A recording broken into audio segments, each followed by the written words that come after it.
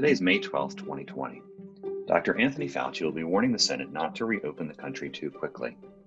Dr. Fauci is also suggesting that more than one vaccine will be needed to combat the COVID-19 pandemic.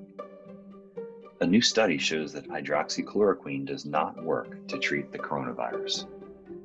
In the city of Wuhan, officials are formulating a plan to test the entire population of 11 million people. Pennsylvania Governor Tom Wolf threatens consequences for counties that violate his lockdown order. Major League Baseball is proposing opening day in early July.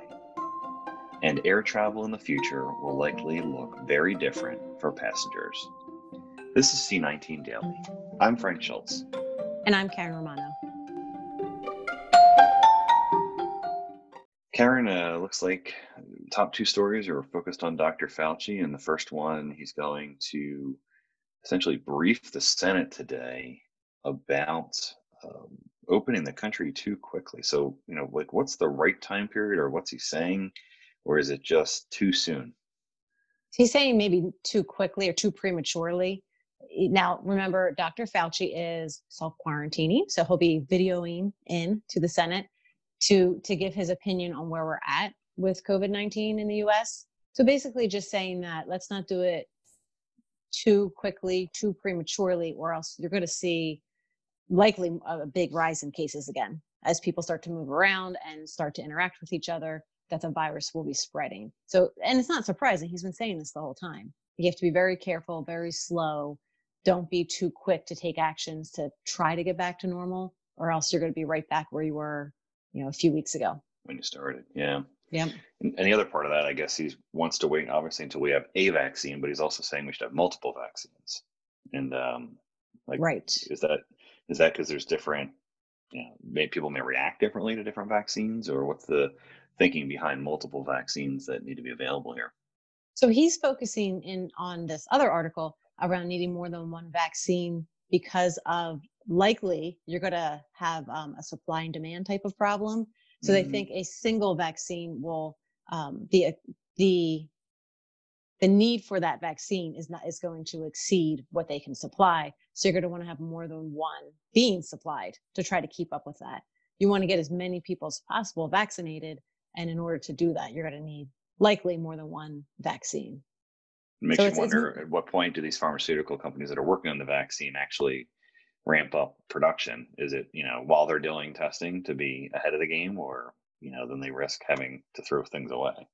Yeah, I've actually seen that debated, and one person was kind of talking about that, saying, well, at the very worst, you wasted a lot of money, but because this is so critical, if the vaccine looks like it's promising as they're waiting for final approval, most of these pharmaceuticals are able to ramp up and start the production ahead of time. So it's ready the day if it's approved. And I've seen that in pharmaceutical. They'll do that. I have seen that in working in that space in the past, where they'll be ready the day it's approved to have some supply available, that for the next day or whatever.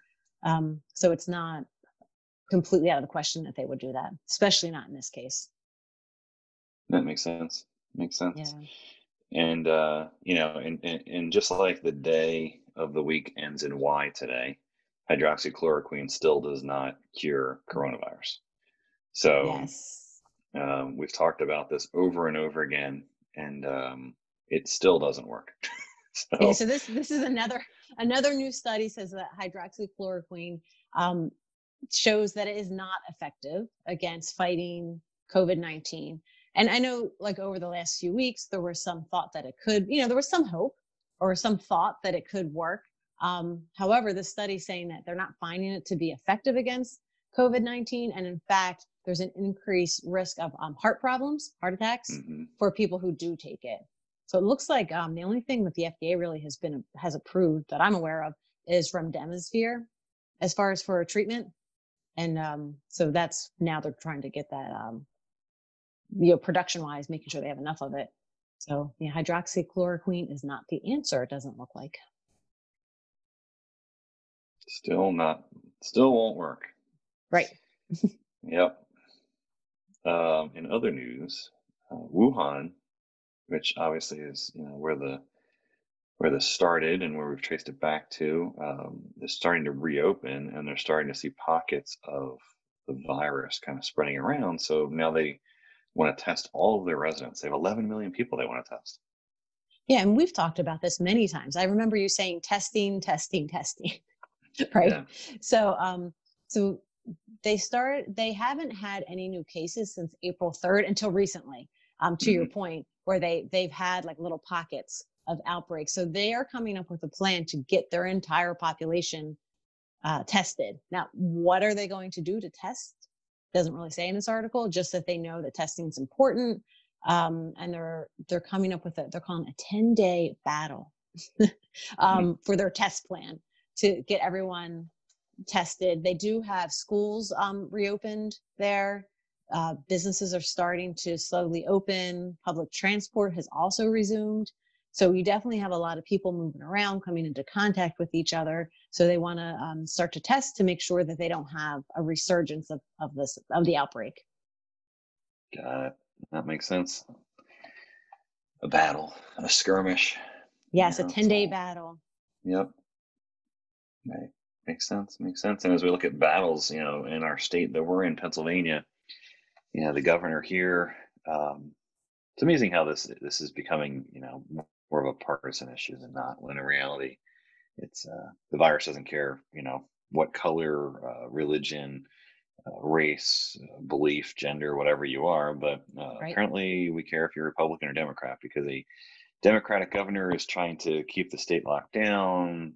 President Trump, who's obviously a Republican, is tweeting that Pennsylvanians want to be liberated. I don't need to be liberated. I just want to be safe. So it looks like now we're getting some push and pull even within the state. So as the states are pushing and pulling with the federal government, now we're seeing counties in Pennsylvania having a push and pull with the state. And it looks like some of them are trying to reopen. And they're, I think, Republican.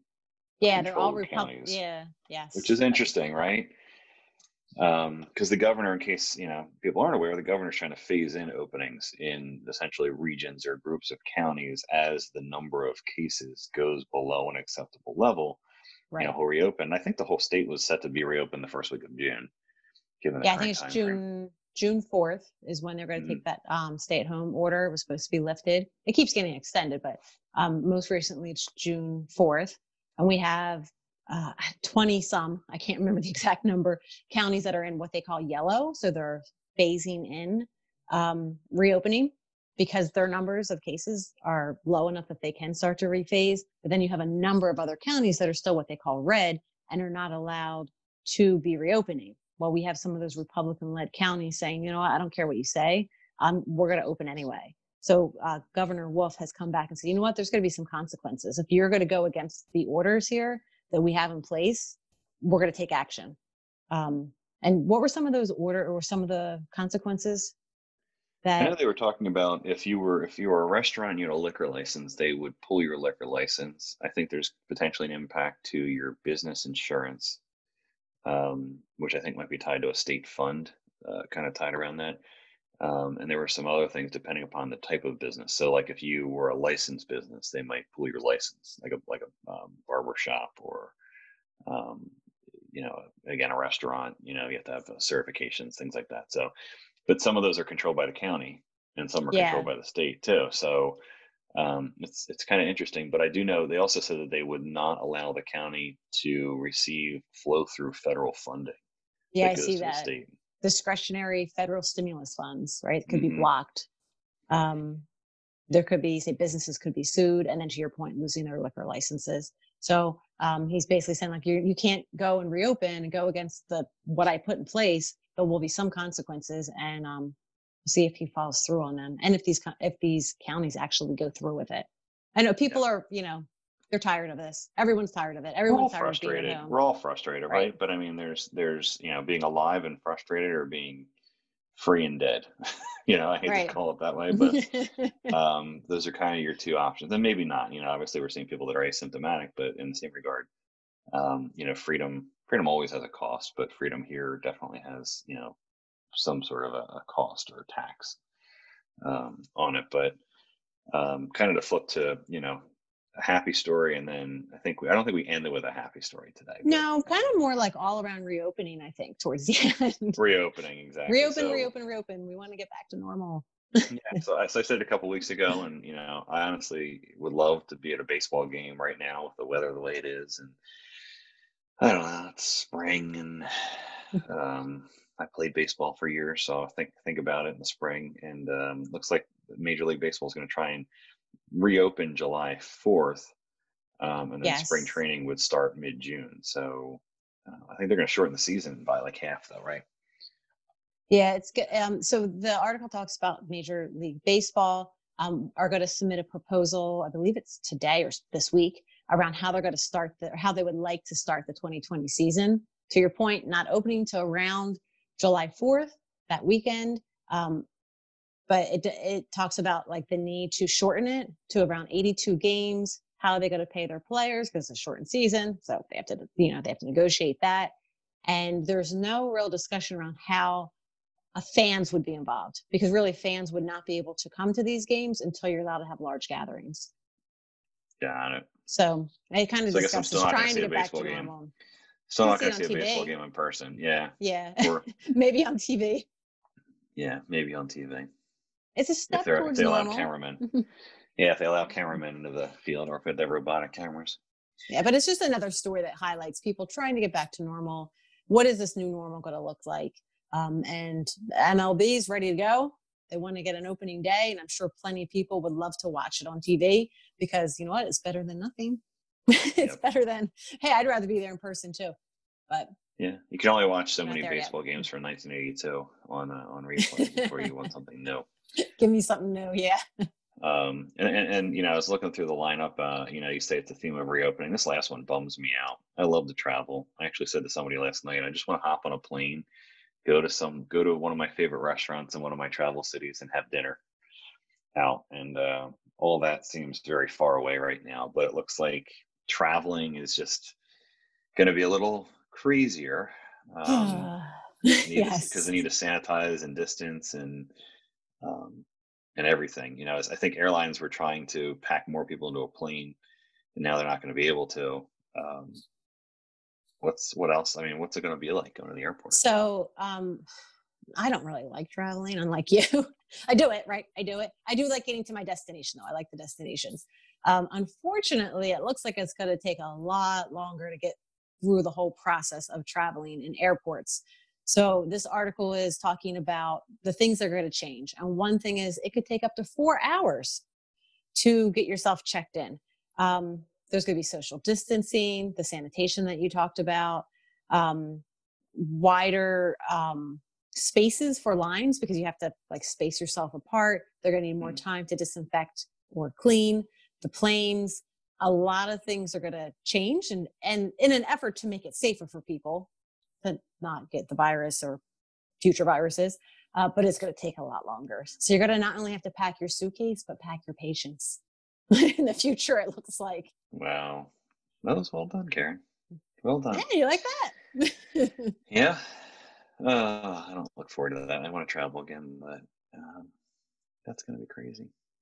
And absolutely I think, crazy. So I'm going to end on a very positive note, is that we do have a upcoming series of podcasts through the rest of this week that are actually, I was part of them with Jason Zimmerman. So we interviewed 3 experts to talk about what reopening might look like and things to do to get ready for that. So 3 experts coming in. One is Lee Cockerell, and he's the former executive VP of operations at Walt Disney World.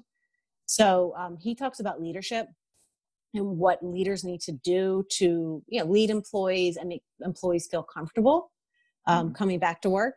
We have Dr. Larry Barton, who is also going to give some recommendations around what are the best ways to get people back to normal, whatever that new normal looks like. He talks about being human first, makes it very relatable around how to do this successfully. And then finally, we have Jesse Stanley, who is the principal of StrongSide and also the former security senior management at Walt Disney World. And he talks about disruptive behaviors and what to kind of look out for in employees, but also how do you address certain behaviors if you see them in employees, and try to bring that down a little bit. Because people are going to be very anxious when they go back to work. There's going to be a lot going on, maybe at home. You don't have childcare. a lot of stressors for people that could come back out and work, right? When you return to work, and just talks about different things you can do to address that. It's really a great series of podcasts with these experts. And I highly recommend tuning into them. It was Yeah. really fun and great to listen to as we recorded those.